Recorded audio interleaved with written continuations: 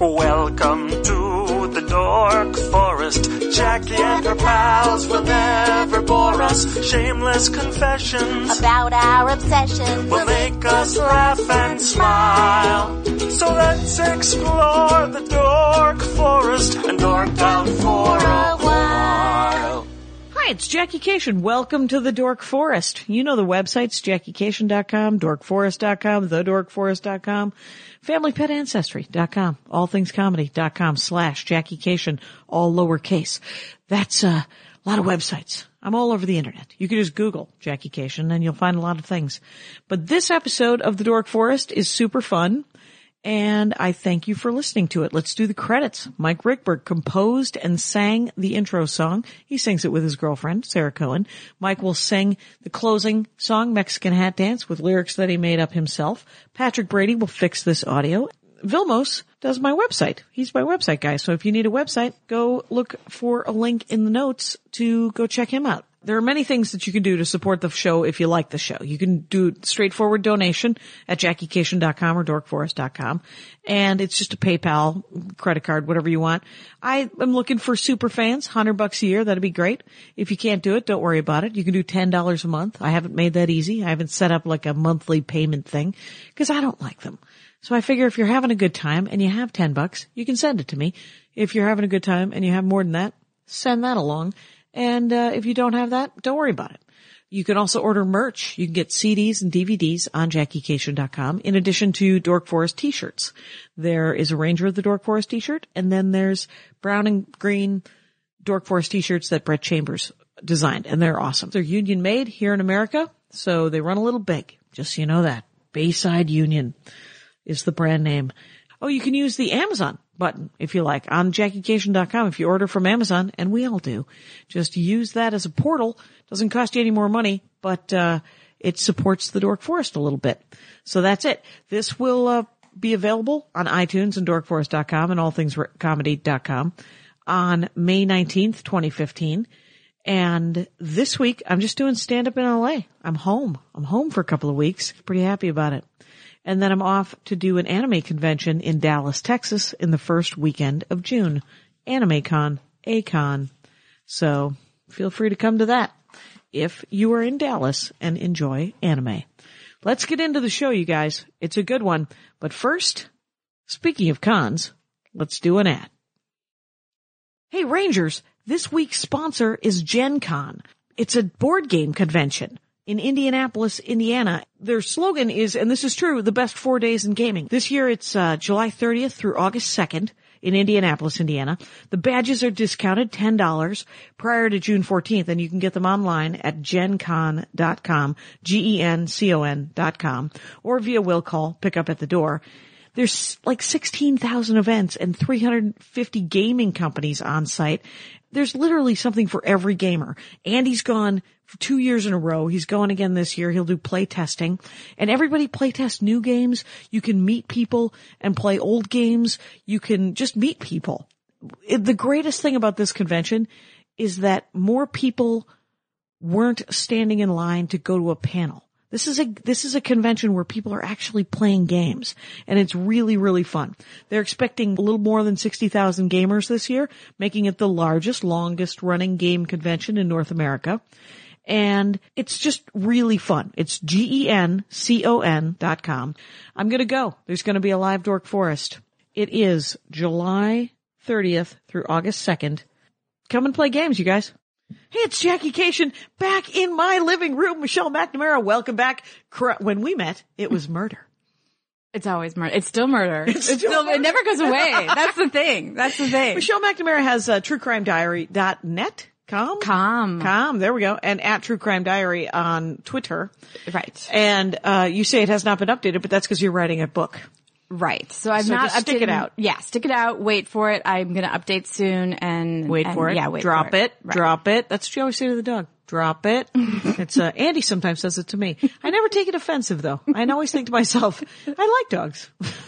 I'm a simple woman of the people. Crime. So first things first, the reason I realized I didn't have you on last year. All last year. really? I had you on like 3 years in a row, and every year you were top 10 comedy. You were top 10 episodes of the year. Oh my God. My confidence levels just go through the roof when your fans are the best, by the way. They are Rangers of the Dork Forest. You heard it here. I get the best last. emails from Dork Forest fans. I really do. Oh, I really do. And they're very informed and very sweet and nerdy as and all sometimes get out. dense as all heck. And you're just like, are you still talking about that? Good for you. Good for you. It's true. And, but Last year we missed, okay. heard about that guy, Robert Durst. That guy. Oh, the innocence. Naivete. That I know. guy. I'm pretty sure OJ did it. Is that anything? Is that helping? And, I don't mean to be one of those, like, I feel like sometimes when it comes to Durst, I'm one of those, like, you know, Beatle people who are like, well, I saw him in Munich and like, no, you just came out in 64, but because, not to brag, but again, like this Durst thing, I've been on it since 2000 when the murder happened in Los Angeles. So right. He's been killing people for decades. Yes, but you know, here's the thing. Right. And I'm not gonna, he's not an innocent man. That's not what I was gonna say. But there's this big thing right now where it's like, is he a serial killer? Did he kill a lot of different people? Oh, okay. My hunch, my speculation is he is not that kind of killer. I think he is when he is backed into a corner kind of killer, when it is something is inconvenient for him and he's a cold-blooded dirtbag. Right. But he is not a psychopath. He's not nabbing women off the street. Right. I might be wrong. But maybe they'll find a fake floor. Where he has them all in glass coffins so that he can watch them deteriorate. Where's that serial story? Where's that horrible serial? But I will tell you that I did hear, because a lot of people are like, oh, he's in jail, but he's on this just like small charge, because he's in Louisiana, right? Okay. On this like pot charge. I think it's like a pot and gun charge or something like that. Okay. So people are like, oh, and he's so rich, he's going to get out. I can't say who I heard it from, but I will say that this person works in a professional capacity in law enforcement. And Ellen DeGeneres. Can I just guess? Wouldn't that be amazing? Yes, it would be. But they said that if I read what they were saying to me correctly, there was maybe some winks involved. But they were basically like, he'll never see the light of day again. Oh, okay. And I'm not saying again, you know, he's going to Guantanamo, but like they meant like they're going to make it so they'll figure it out. Yeah, there's charges that are going to be fine. You know, okay. He's not going to be. Yeah. But it's too bad you didn't see the documentary, because it was the facial tics alone were. I mean, oof. Right, the whole thing in the mirror. I read something about he was looking in the mirror, he forgot his mic was on, and he just started talking about, oh, they're going to get me. He's a self-talker, which a murderer should not be a self-talker. And definitely not when they're mic'd. Right. So, and why would he do the documentary at all? Why? Well, yeah, that's a good question too. Narcissist, they're arrogant. I guess. They're arrogant. And yeah, although maybe a part of him wanted to be caught. Who is he? Oh, he is a... Give me some backstory on Robert the Durst. family is like, you know... They make their money in ketchup? What happened? No real estate. Oh, okay. And it goes back a couple generations. But, you know, Bobby was the black sheep who urinated in the garbage cans at work. And that was, you know... could not, so he didn't get promoted. Oh, okay. And that set off weird. Yes. He was definitely weird from a long time ago. But he, you know, they did have a troubled childhood. The mom committed suicide when the kids were young. Oh. According to Bobby, he witnessed this. According to the siblings. Everyone else, he didn't. He did not. Which what was fascinating is he's a pathological liar, clearly. And he's like probably a sociopath. But while watching the documentary, when he tells the story of witnessing his mom's suicide, I was there with him. I believed every bit of that. Okay. And then later you're like, oh wow, it's so funny how we selectively believe what sociopaths tell us. Like, oh, he lies about everything else. Why should I believe that? Right. You know? And I think, like, I have memories from my childhood. Nobody was killed in any of the memories that I don't necessarily think are real. But I've been told the story so many times. Right. That I'm like, no, I was there for that. And you're like, isn't that funny? Memory is so weird that way. It is very flexible. And so he probably believes he saw it. Yeah. But how many siblings does he have? I think he's 3 or 4. Okay. So, yeah. Okay. So it's a big enough family that, they're not getting together for holidays. There has been a long, there's restraining orders across the board. Bobby is, Yeah, Bobby is not, people cross the street when they see Bobby. Wow. I mean, it's been a while. It's been a while that anybody wanted any part of it. But Yeah. he got married. Someone was willing to marry Robert Durst. Here's the thing. Money is a powerful aphrodisiac. As we know, and he had a lot of it. Yeah. I mean, I don't mean to, his wife, Probably not a gold digger, but no, she didn't actually strike me as a gold digger. And he may have been, okay, here's the thing about the documentary too, as my friend who watched it with me said, he's disturbing, he's violent. I kind of like him. Oh my God, that's funny. The weird thing about him is that he has this sort of intermittent charm. Okay. Because he's kind of like really blunt and kind of funny sometimes. Yeah. And so even though he's obviously a Not killer great. and horrible, you could see where if he turned on the charm. Right, and if you were into kind of broken dudes. Charm and money and broken dudes. with a bunch of money. Yeah. And money, not just money. I mean, this was like, I own half of Manhattan money.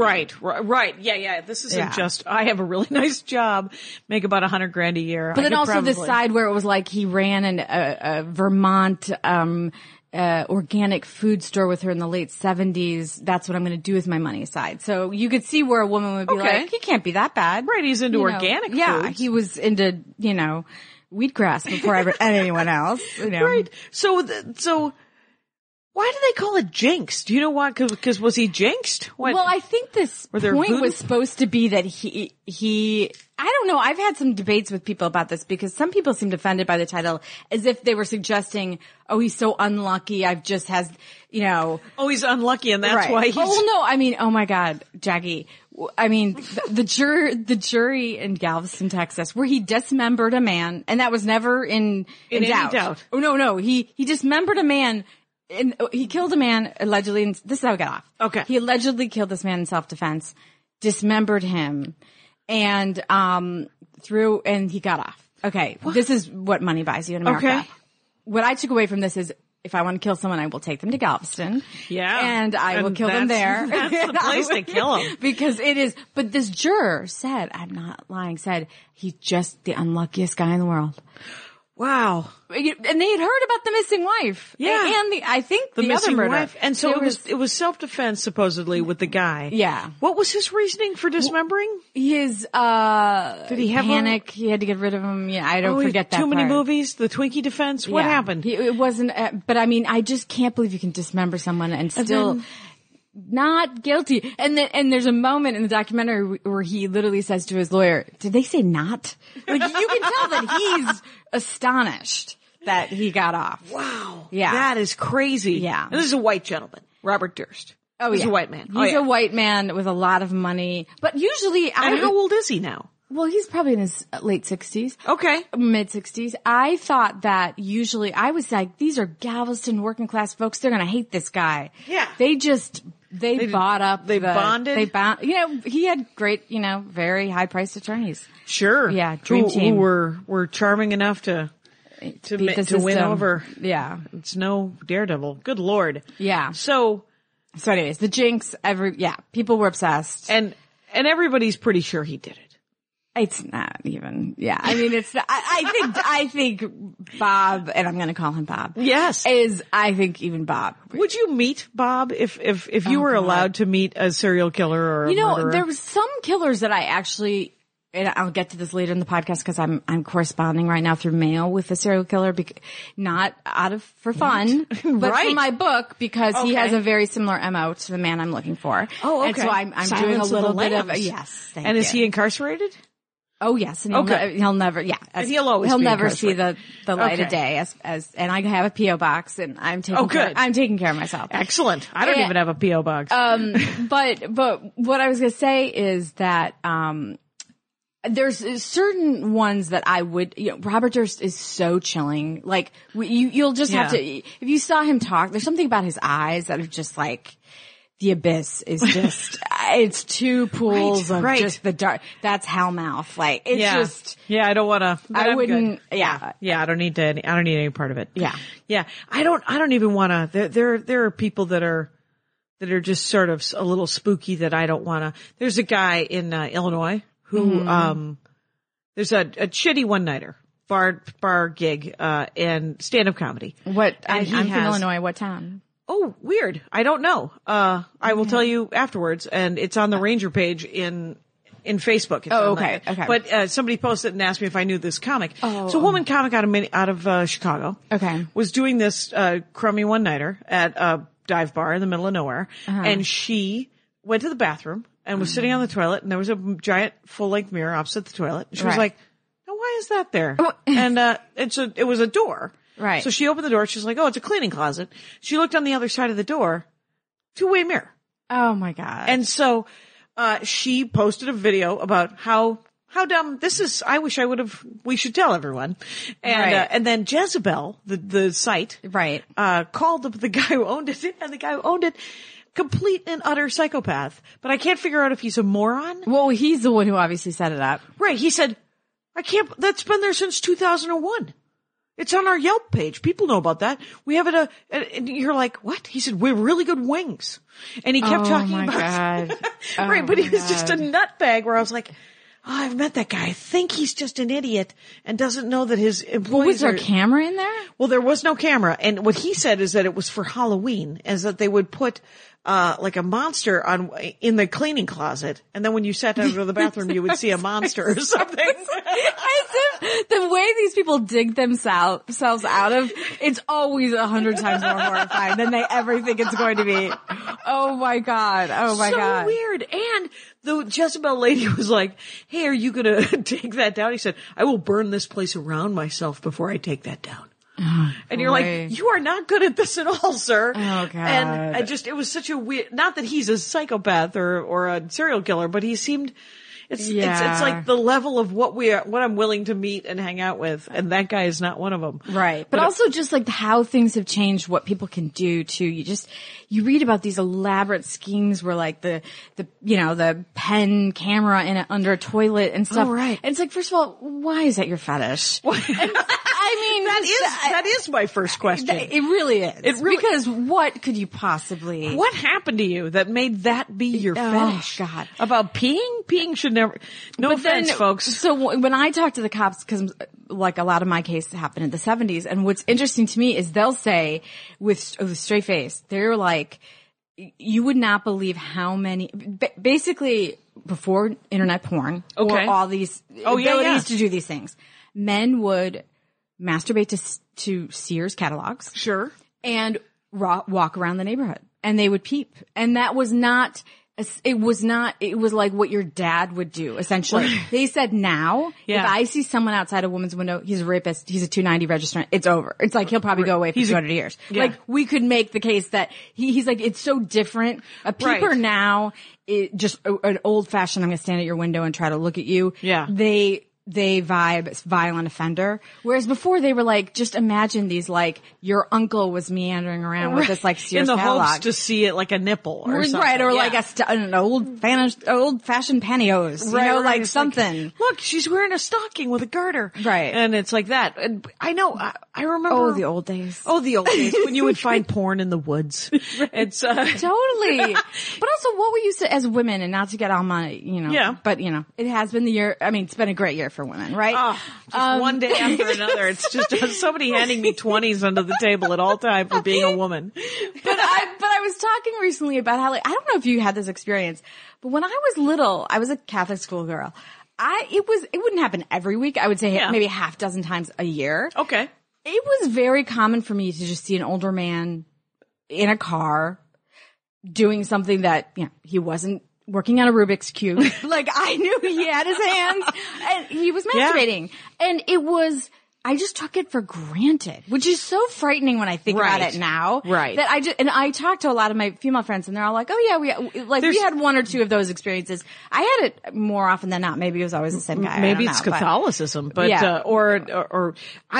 there's weird creep that goes on when you're a little girl that I don't know if it happens if you're a little boy. Right. Where you're like, where there's just some dude who's a little too touchy or a little too, like, but I don't think it happens as much anymore. And I don't think that I didn't get molested. Right. It was just you, although I got offended. But it was like the landscape of being a little girl. I guess is what I'm saying. It was part of your experience as a little girl. Right. And I find that just so fascinating that I was telling a bunch of dudes, Just gentlemen. men in my family that lately, and they were just couldn't believe what I was telling them. And I was like, everyone's been a little raped, guys. Like we've all been a little. Every woman in the room was like, mad. They were like, oh yeah, just a little. Yeah, I mean, sometimes more, sometimes worse. Yes, but every single woman here has just been a quote little raped. Yeah, please write that book. We've all been a little raped.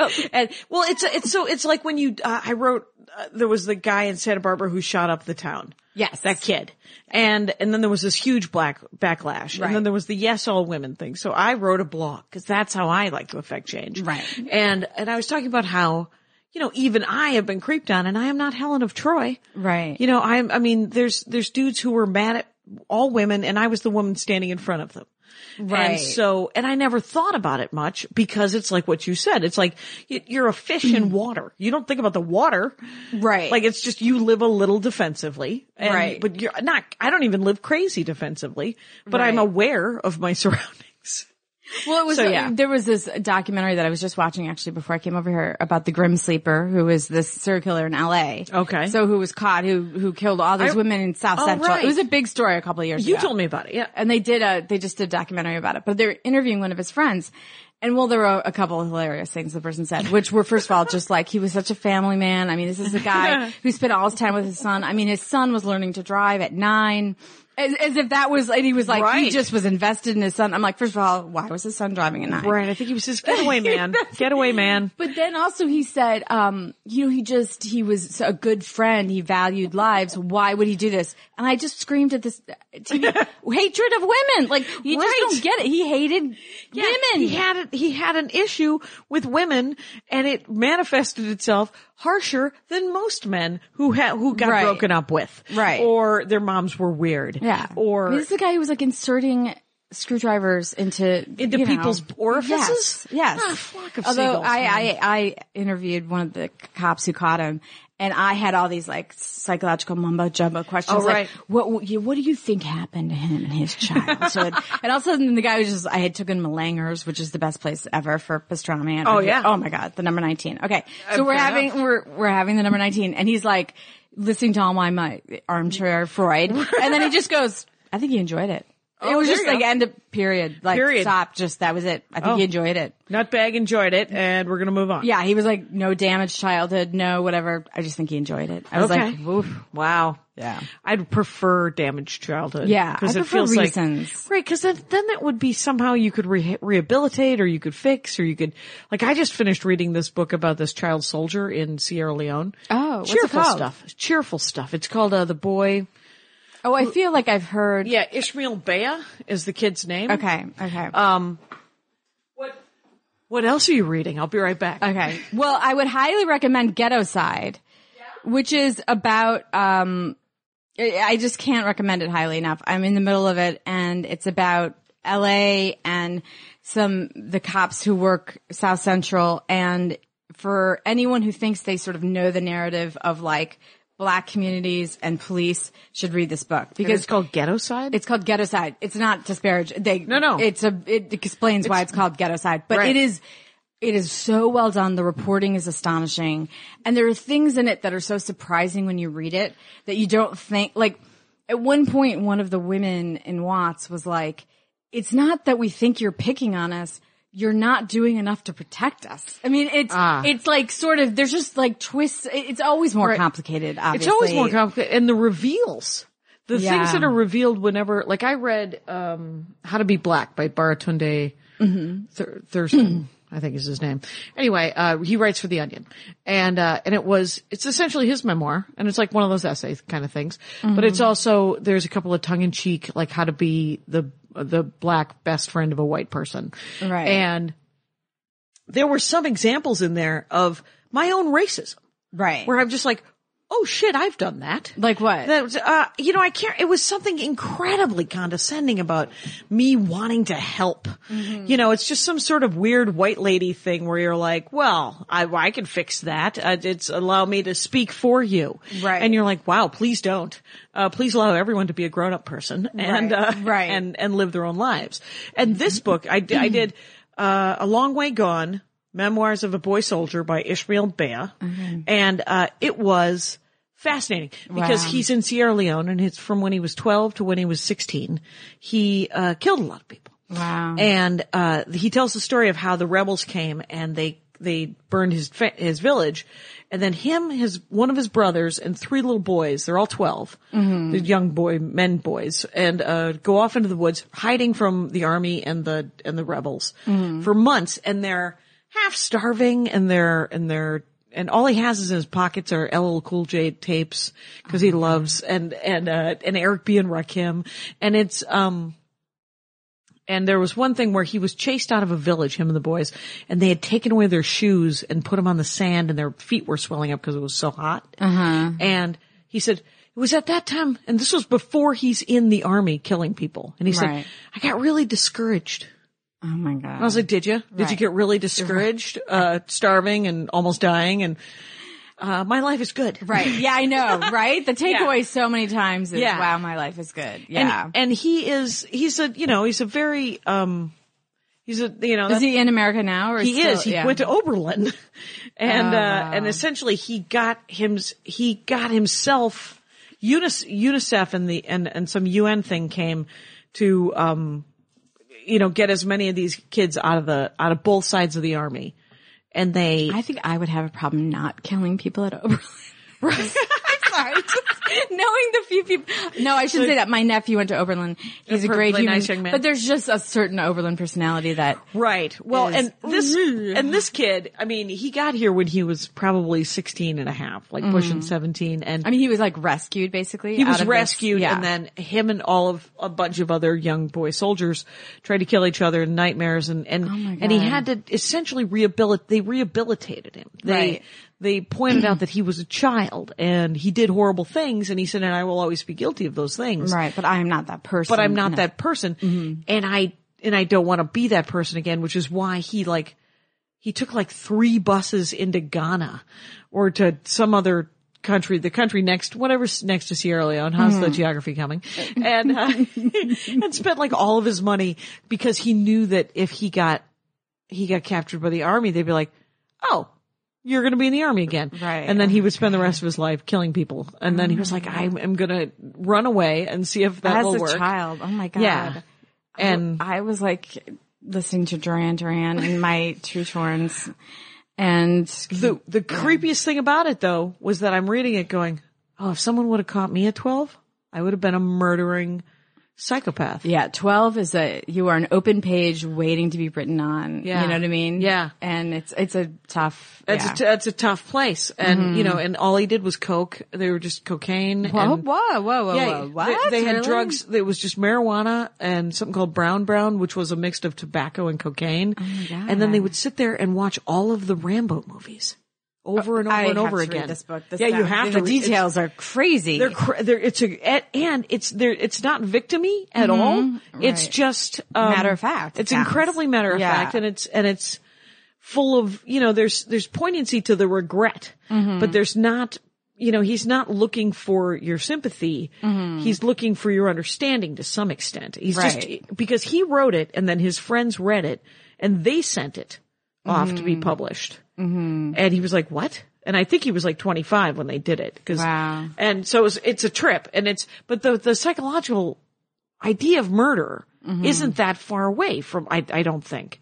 Not for me anyway. And I wish it were. I wish I could think, well, I could never kill someone. But sometimes I think about killing any number of people. And it's just because there's so much injustice sometimes that even now, wow, this is too much info for you, but but even now, like I remember I would have nightmares about killing, Dick Cheney's grandchildren.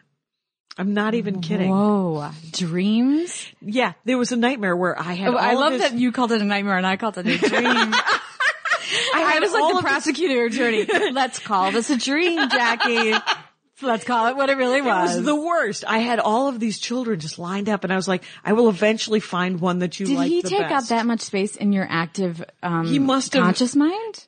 He was such a bad guy in my head. Yeah. That I was like, no, not in your head. In real life. Right, like in real life. Yeah. I felt like he was to blame for so many much, things right. that were going wrong. And he was the personification of things that he didn't have anything to do with. But he justified them in so many ways too. Like he's just, Dick Cheney is, in my mind, a horrible person. Right. And on purpose and by accident. Right. And so, but I know that his grandchildren love him. Right. And so in my dreams, I was like, I'm going to find the one you like the best and kill it. Oh, I see. Right. And that's what I was thinking. I was like, I'm going to kill it.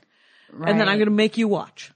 Wow. And it was like this horrible nightmare. And I was like, get out of this dream, Cation. Get out of this dream. Wow. And have you ever had the dream? Have we talked about this? Because I find that there's two types of people. The people who believe that they're going to be falsely, like that they're going to be falsely accused of a crime. Oh, interesting. And I have never had that fear. I have never had that fear.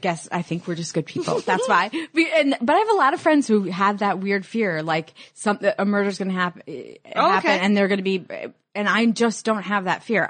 Do they ever have the Jason Bourne follow-up fear where they're running and they're finding out who did it? I don't know. No. That's what I would No, want. it's more like even just it's not even a dream. It's like they think, oh, this could happen to me. And I just in real life never think that. I never think that. And I think my identity is going to be stolen. This is my theory. I think you and I have confidence in our ability to talk our way out of things.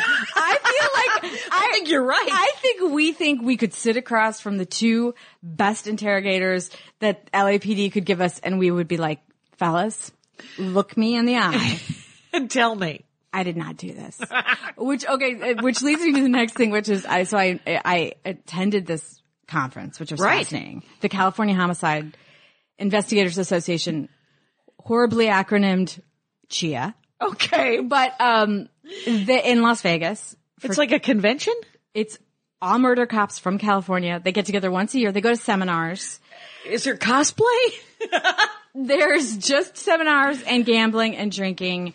The seminars are fascinating. I was allowed to wear the lanyard. That's awesome. So I turned it around and looked. I put on the face of a San Jose hardened female detective. No one knew the better. Did cosplay. Well played. I went to many seminars. Do you wear a blazer? No, I didn't. I probably didn't even pull it off because I looked way too happy to be there. Like, wow. But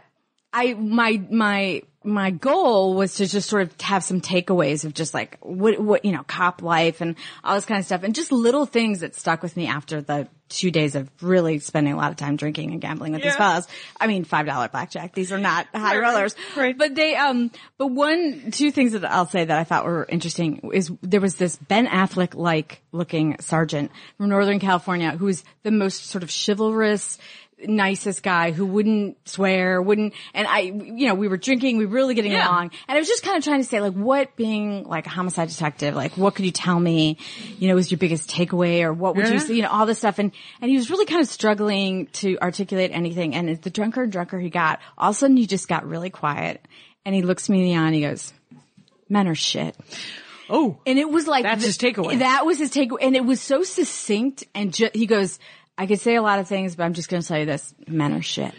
And I was like, wow. And he goes, and I'm a man and I have a son. And then that's what I've learned being a cop. And I'm like, wow.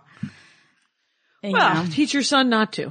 And that's, I mean, I guess. It's and the thing is I think we both hang around with a great number of men. Right. And most of the men I know are decent, great dudes. Right. I mean, that's what he said. He actually is like, I could qualify it with a million things. Yeah. What I'm saying is the horrors that I see are mostly at the hands of men. And it's not the men we know, and it's not the men in these rooms. Some of them probably. Maybe. But he's like, it's just what it is. It's mostly the vast majority of violent crimes are guys, and they're bad guys. And so that's. And then the other thing that I found, just little things I found interesting is like, I was like, what's your favorite thing that ever happens like in an interrogation room? Yeah. And this one guy goes, I love it when everyone looks for the head tilt. And I go, what are you talking about? And he was like, when you're interrogating someone and you see their head start to go down, you've got them, because people will people go like this. You can't see me, but I'm putting my head down. That is when they're going to confess, because no one will look you in the eye and confess. They always do that. Oh, interesting. And he was like, so we literally are trained to look for the tilt to the head. Okay. And to keep going because we know we've got them. Right, because now they're on the ropes. Yeah, okay. Isn't that interesting? That is interesting. Note to self if I ever decide to go into a life of crime. Yeah, and although Patton, I've interrogated him endlessly and he never does the head tilt. And I know he's lied right to my face. I'm like, I know you put that laundry on the floor of our laundry room. First of all, my clean laundry. The clean laundry, now it's sitting on the floor? He is the best. Oh God. I don't know if it's being a comedian. I'm not going to diss comedians. I don't know what it is, but he just has that. I don't know what you're talking about. And I'm like, I know you did it. I know you did it. Well, I think it's because you're married too. Yes, and he knows that he's like, well, if I just stick to my guns. He's got a strategy now too, in which he does the cough, buying time. Okay. So I'll be like, are you the one who dumped my clean laundry on the dirty floor? No. Like thinking just exactly what the timing might be, who else it could be. Right. When did that happen? I'm when like, did that cough. Was there anyone here? Right. Did anyone deliver anything? I blame it on our daughter who's 6 who doesn't want to go down to the laundry room. Ever. And, yes, you are married to Patton Oswalt, one of the best comics in the whole wide world. Oh, and, thank bit you. of a fan. And so. He is funny. And he is, turns out, not a hobby. Turns out that Patton Oswalt. But, not also the most comfortable person among murder cops, it turns out.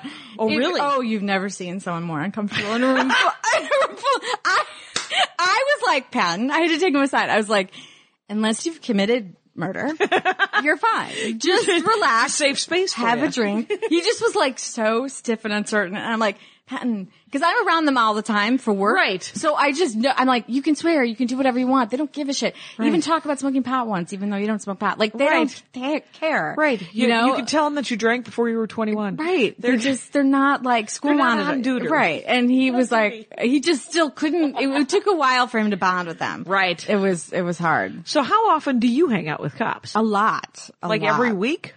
Seems like it. Okay. I mean, I'm either talking to them on the phone or with them, because the thing is, because of the book, it's the cops are in 5 different jurisdictions.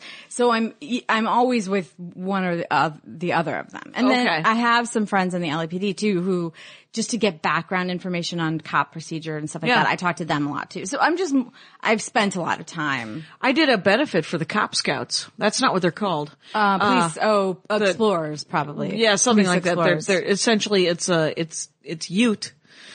Who want to be cops. Who want to be cops, and it essentially they stood around learning how boring it is to be a cop. It was like a dinner and then a comedy show. Yeah. And, were they good? Were they generous laughers? I mean, not in a bad way. I mean. Everybody in the audience were it was sort of like this for Cop Scouts. So they were like all the audience members were older LA people that were they law enforcement though? Yeah, they were all law enforcement. They're a tough crowd.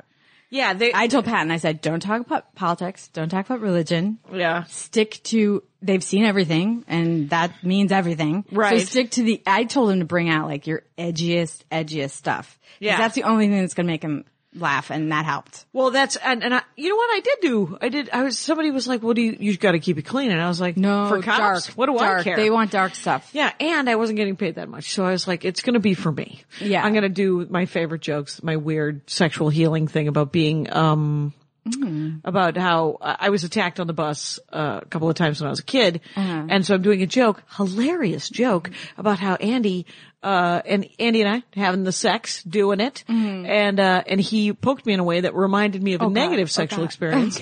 So then all of a sudden he's having sex with someone who's crying. Oh no. And then, and the audience always just kind of tightens up, and I'm like, well, you got 2 choices when you're crying during sex as a woman. You can lie there stoically while he ruts like it's a Dickens novel. Right. And silent tears course down your face. Or you could talk to him like a person who wants you to have a good time. Through your tears. Because he does.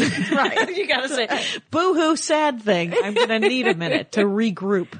Oh my God. But he's a game designer. So the point of the joke is that he's like, well, of course, take as much Did you time not as- like my game? Well, he was like, we're going to LARP it out. We're going to live action role play it out. no, We'll take a no. couple of chairs. We'll put them in the kitchen, pretend we're on the bus. Right. Oh my God. We'll go through the scenario and take back the night. Oh my God. Did you take back the night? We took back the night. Very bu- funny. the And then I bus was is like, gone. Right. And I was like, well, what else can you fix? Right. I was like, I've never been able to finish the Iliad. I told him. He can't help me with the Iliad. He told me. Did they like that? The cops were on board. Yeah. The See, cops they were, like that. They like that stuff. Yeah, they love that stuff. So it's, but I wonder, cause you said you're actually corresponding with a guy who was convicted of murder, serial murder, like multiple murders. Oh yeah. And so how do you wouldn't talk know to it from his letters? Sure. How's his grammar? How's his penmanship? His penmanship is incredible, which is bizarre. That because is mine is bizarre. awful, so Right. I type. Okay. And we're both left-handed. We bonded over that. He's Small things. I wrote to, I'm not going to say his name because I don't want to get into it because he's a little bit well known. Right. And you we wouldn't, can, you'll put it in the book. right. So But I reached out to him for two reasons. He has the same MO as my guy. He said at his hearing that he would like to help law enforcement prevent people from him. future. So I was like, well, here's a guy who said that. So let's Right. see if he does. And then secondly, he worked at a bookstore at one point and considers himself a little bookish. Okay. And I thought, well, I do as well about Yeah. myself. So I thought I will just write him a letter without asking him anything at first. Yep. And just talk to him about books. And we started talking about books and it went back and forth. Which books? Well, he's a Bukowski fan. Of course he is. Of course he is. Hunter S. Thompson, Bukowski, Kerouac. Exhausting.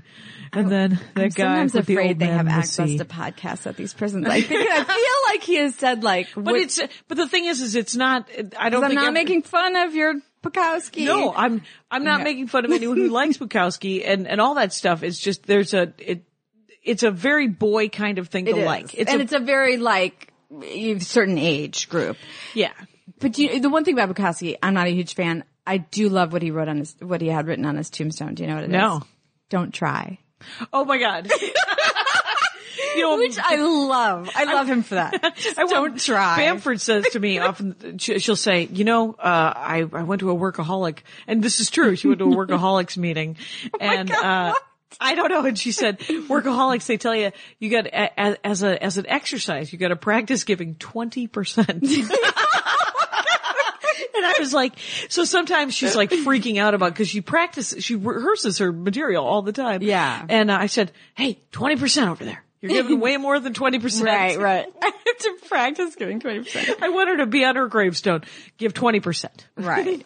But no, so his, nothing too, the thing I guess that I've noticed most about our correspondence is that he mentions, I don't even think he realizes it, but he mentions often sort of, in just describing an anecdote or something, how he was off in that place in his mind where he goes. Okay. And I thought he doesn't even realize that's the place. Like, that's the place where probably he was, because that's he the was a bad double place. life kind of guy. Like, Okay. I'll just say this about him. He was not a street thug kind of, he didn't have any white criminal collar record. criminal. He was not did not have a criminal record.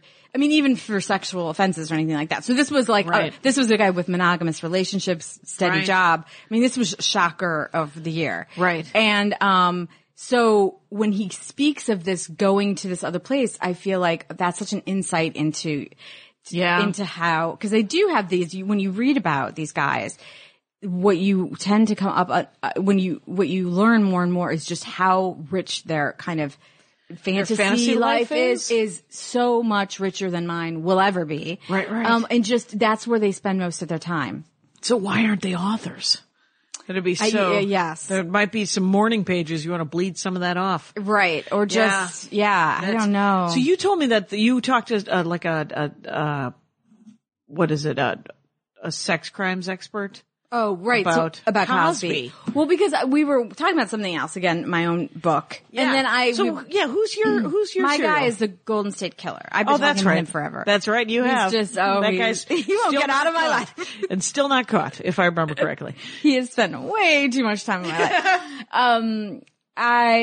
Yeah, because I don't know if I've ever told you this, but there's this analogy where, like, you know, most people, I guess, who get lost in the forest die because they won't change direction. They've committed so far to one direction they won't change, even if it doesn't seem. Yeah, I read that statistic and I thought, I understand that because I've now committed myself so much to this guy that, God damn it, I'm gonna you gotta figure out who it is. I can't be that I don't find him. Like, it has taken over my life in a way that you would just be, and it's way beyond what anybody knows. Right. Like, I literally have the 1975 Sacramento, like the musty, gross directory. Right. And I'm writing down every name and looking into every person. It's bad. But anyways, Cosby, who was much more interesting.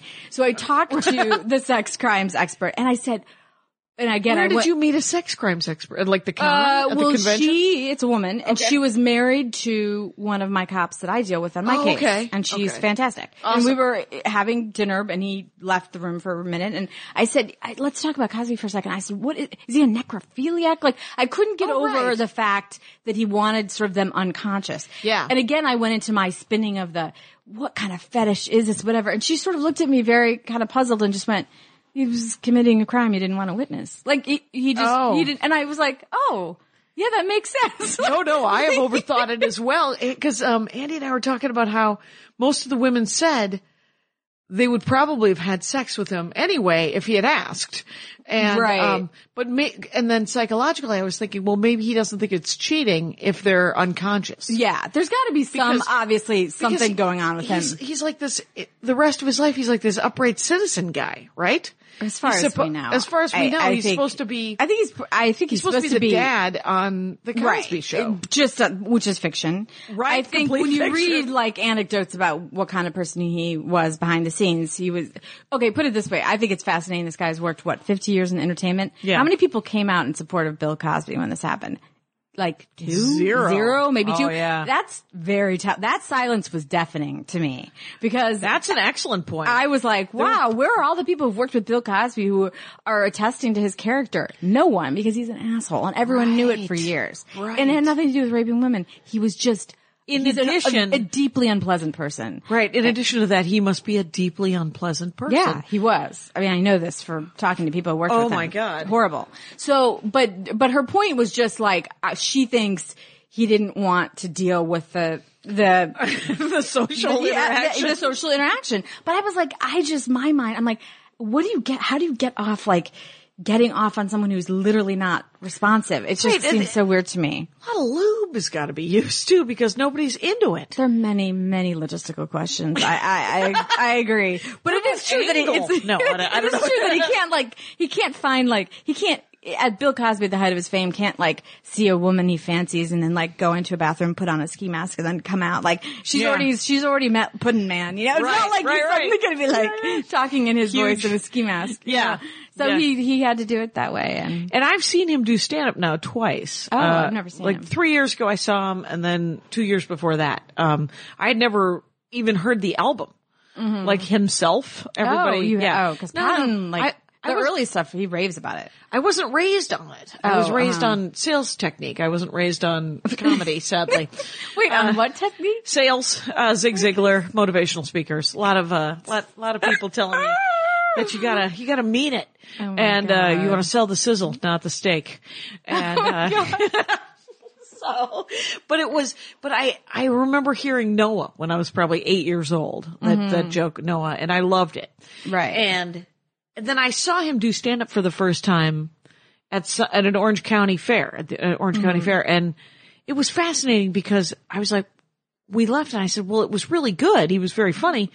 But the most interesting thing is that it wasn't amazing. It was just stand up comedy. Right. It wasn't, it didn't blow me away. Like when I'm very rarely blown away by, I see so much stand-up comedy that I'm just like, oh, that's really good. And it wasn't even that. I was just like, oh, that guy's really good at what he does. Right. And he's been doing it for 50 years. But he brought a kid up on stage that was kind of chubby and he made fun of that kid. No, that's what I'm talking about is people have been noticing that for years. He's a push downward person. Yeah. He has said some horrible things to people over the years that I've heard Don't make any sense. Yeah. I didn't even know what Andy said that my jaw just dropped. I was like, what is he doing? Yeah. And he made fun of this kid, and then he brought his mom up, and I thought the mom was going to hit him. And he got out of it. It was like he had dug himself a hole, jumped into it, shoved dirt in his mouth, and then got out of the hole because he'd been doing stand-up comedy for 50 years. And but it was a little sadistic. It felt like he was doing it because he could. Right? No, Because I think there's sadism there more than I would put him more along the sadist as rather than there was no punchline. There was no punchline and there was no reason to do it. And I was like, well, is he looking for the bit? Maybe he's looking for the bit. But why does he have to involve these two people? Right, Just right. look for the bit. You could talk about fat kids without having a fat kid on stage. Right. That seems just But no, he cruel. does. What the stories I've heard were always about humiliating people. And there's again, Maybe that's it. He likes to humiliate people and make them feel bad. And Yeah, that is crazy. Wow. Yeah, who knows what'll happen to him. Right. It's, so okay. Now I wanna, let's leave Bill Cosby on the side of the road where he belongs. Yeah. Let's talk about, you talked about the pen pal thing and your pen pal, you got a pen pal. Oh my God. And so crime technology. Oh, okay. I would love to hear about current crime technology. Yes, there is this new company that I'm fascinated with that it looks like I might be able to use for my case, which is this.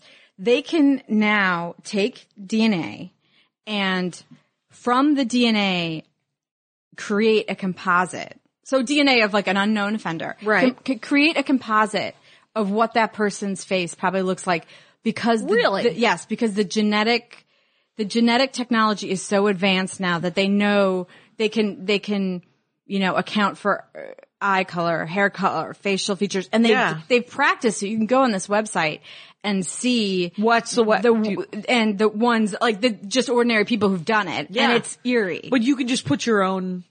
Well, no, I mean you wouldn't. They just do it. They just do it. It's only for law enforcement, really. Oh, okay. I mean, they just do it to show the accuracy of the. Do you know the name of the website or the name of the tech company? Or? It's Parabon Snapshot. I think I'm pronouncing that right, but Parabon Snapshot. Snapshot. Okay. Well, just in case anybody wants to go look at it. It's really interesting. And so that's really fascinating because with our guy, he wore a ski mask and there's some fairly accurate site. It's just like you see some people. Do they have DNA of your guy? Oh, yeah. Oh, I'm sure he's got. Well, not only DNA, but they have his Y DNA, which is his paternal line. Oh, okay. The ancestry, all that. Yeah. Wow. So, have you ever seen a show on PBS called Genealogy Ancestry? No, but I know a lot about Roadshow. It's a Genealogy Roadshow. That's what it's called. Oh, okay. Because it's made by the same people who do Antique Roadshow, but it's Genealogy Roadshow. Oh God, that's hilarious. It is awesome. People they're like, "Hey, I was wondering about my great grandfather," and you're like, "Well."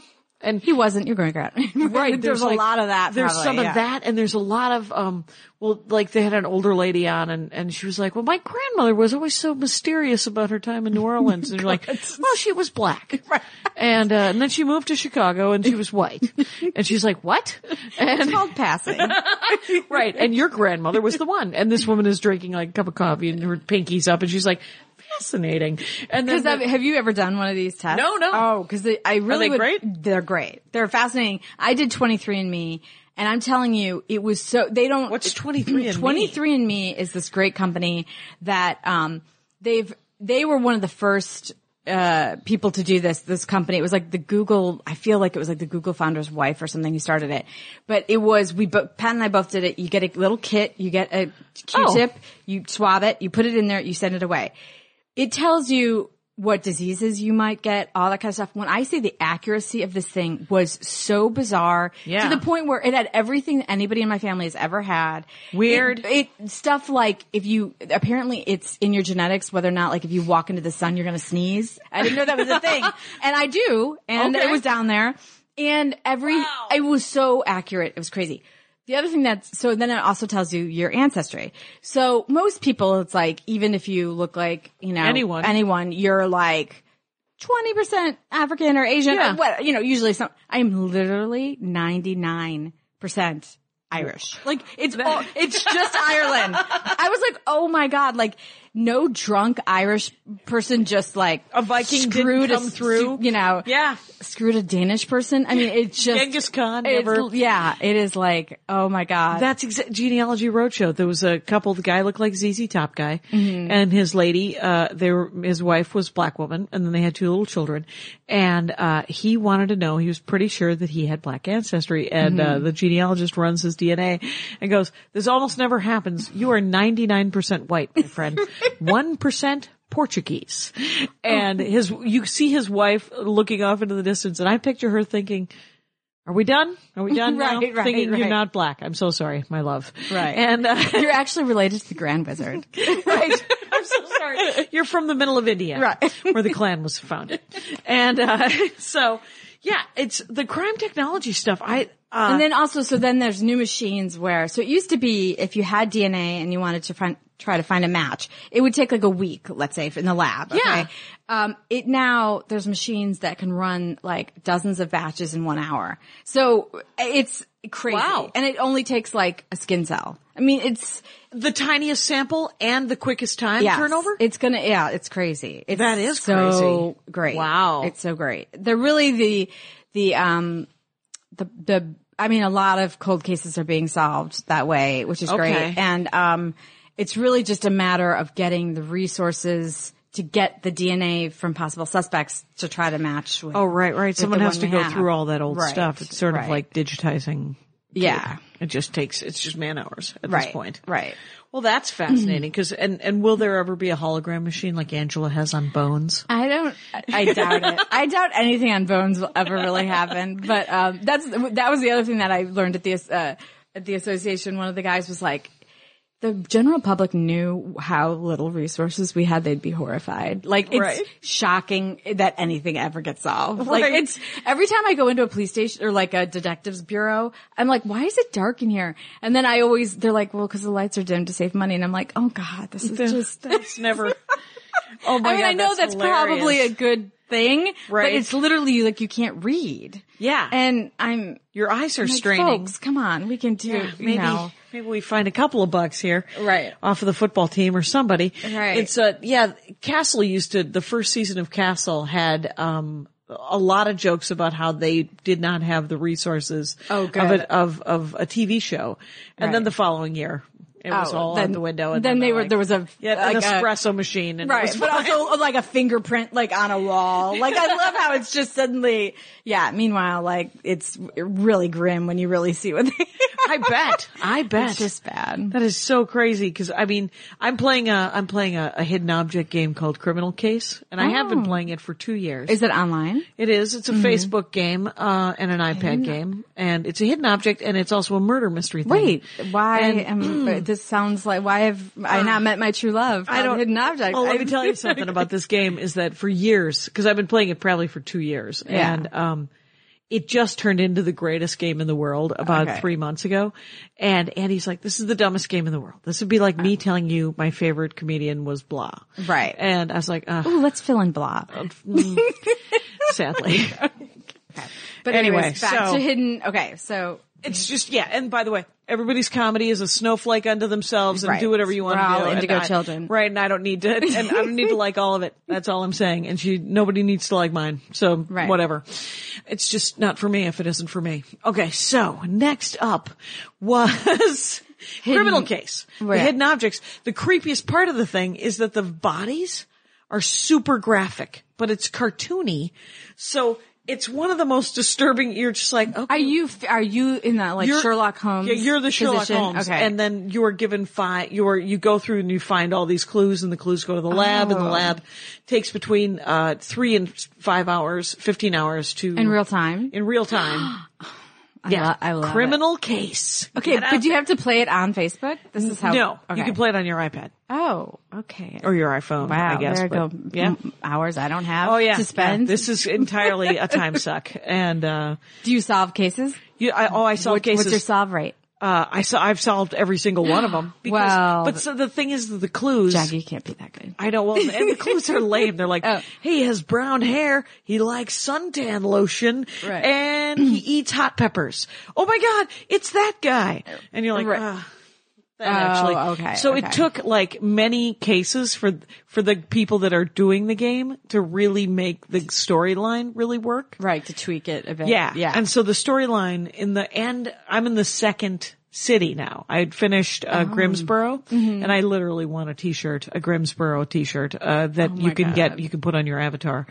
It looks like they might have it because, now I have new partners. I have a new precinct. I'm in the Bayou, but it's written, I looked it up.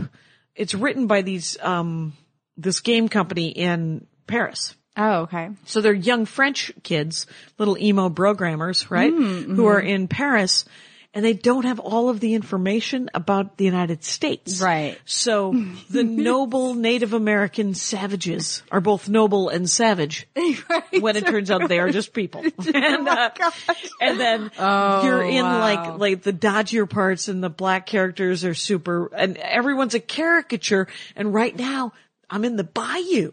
Right. They know shit about the Bayou. Oh, wow. Confederate flags and frogs on a plate. Oh my God. And, oh my God. That's like fascinating just to look at. Oh my God. It is at that. It is at that. So Yeah. all right. So everyone should go to True Crime Diary. This is Michelle McNamara, by the way, as we wrap it up, because we're pushing an hour now. Oh, we are. Yeah. Okay. It's been great. It's, you're going to finish the book. Yes. I'm going to finish the book. And the book is, who was the Golden Gate Killer? And then you're going to say, John Golden Gate Killer. Oh my God. He did not. Please do not impugn that bridge. He did not kill anyone on the Golden Gate Bridge. The Golden State. Golden State, because we're the Golden State here in California. Yes. Super golden without any water. And he probably killed also people in other states that we don't know about, but he mostly killed a lot of people in Golden. But Such a California attitude, man. Yeah. We don't care about other states, and we're really big. It's very like surfer.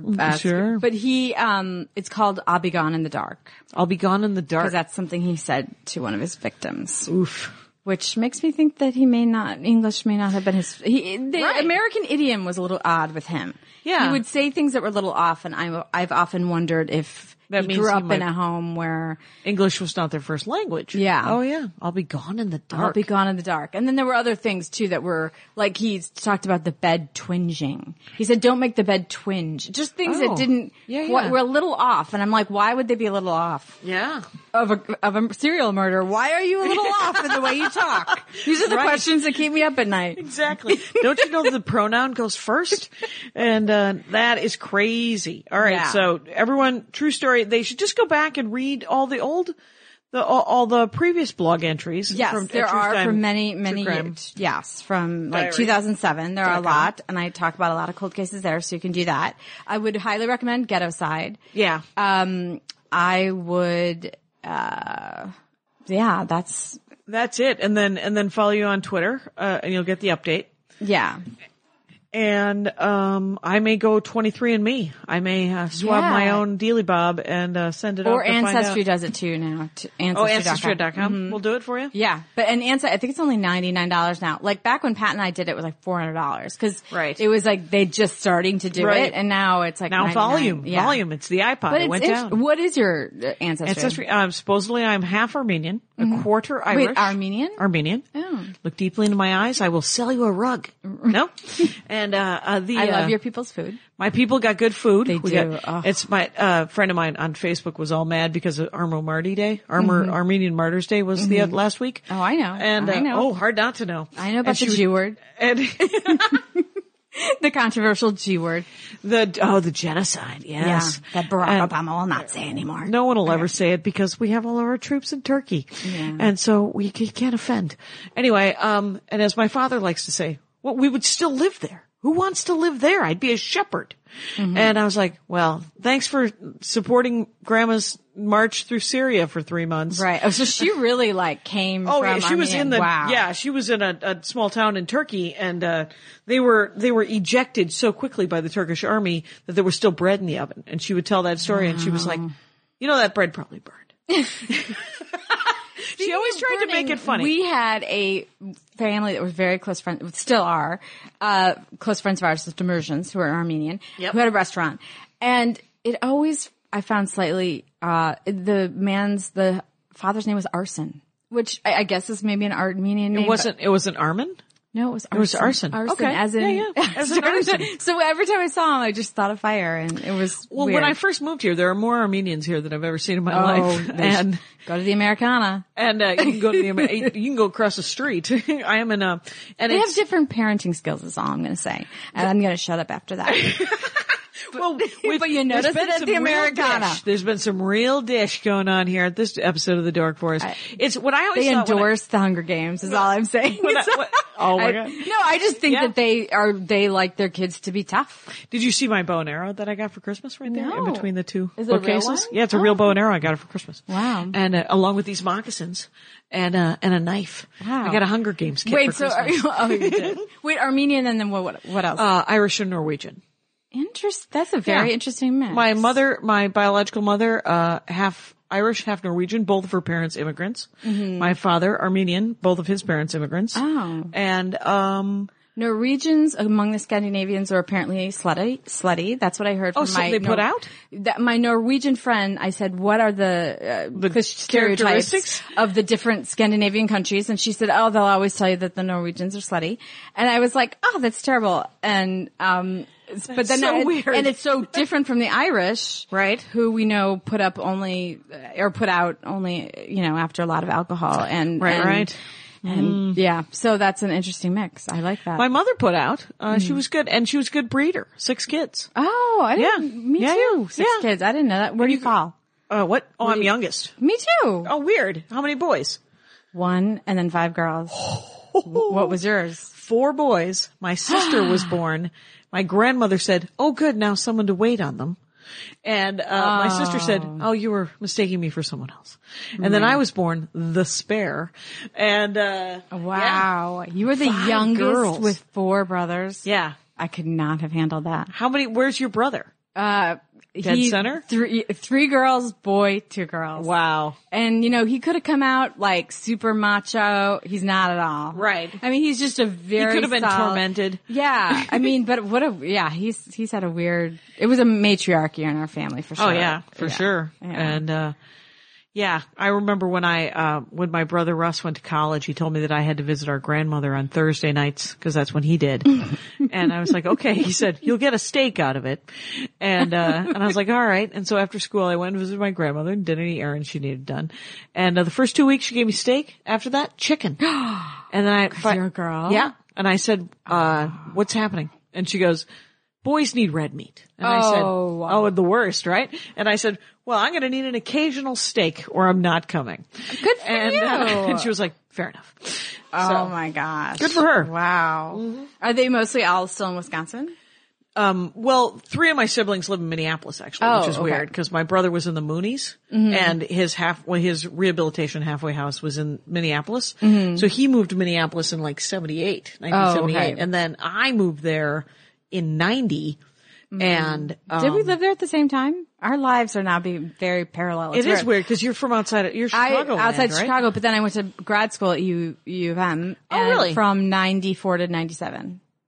Oh my God. And lived near the lakes. Yeah. Yeah. I lived there from 90 to 96. Oh my God. We That's probably did so overlap. weird. I lived on, right near what's the lake that's right there? The main one. Right. Oh, God. Well, I lived over by the West Bank, by the Gaza Strip. Oh, okay. No, Riverside and Franklin. Yeah. Or by what's UW. the neighborhood? Yeah. I'm going to clean this conversation up. Okay. All right. Well, no, I'm just curious. Yeah. Were you doing comedy? Yeah. Did you meet Maria there? Yeah. Okay. That's where I met Maria and, that's where I started doing stand up in the 80s in my home, where I went to college at Madison, University of Wisconsin. Oh, okay. And then, I graduated in 88 and then I was drunk for a couple of years and then I went to Minneapolis in 90. Oh, okay. And then I was still drunk, but I was doing stand up. Right. And it was lovely. And then I moved here in 97, I think, or 96. Oh my God. I moved here in 98. Oh, there you go. I would never ever move back. I don't mind. The weather is just, the weather's? It's insane. It's crazy. You just have to think about it is what's crazy. Yeah. My brother just got a 2-wheel drive. I was like, what are you thinking? Front wheel drive or back? And he was like, I know. It's back wheel drive. And I said, what are you thinking? He goes, I saved like $4,000. And I said, well, what do you have $4,000? spend $4,000. Right. Because now you're going to have to get shoveled out of every snowdrift in the world. Oh, God. This is we're going to dork out about Minneapolis weather, you guys. Good times. Okay. All Michelle right. McNamara, you've done vital work. Get the bastards. That's what I say. And come back every year. Bastard. I would be happy with just the bastard. Just the one bastard. The one, that's it. Faceless man. Excellent. Thanks for listening, everybody. Have a good one. Bye. My hat, my hat, my hat. They're dancing around my hat. My hat, my hat, my hat. Well, what do you think of that? If it looks like a Mexican hat dance and it sounds like a Mexican hat dance, it's most likely a Mexican hat dance. So take off your hat and let's dance. Yay! Oh my God. Why don't we just call that as the end of the show?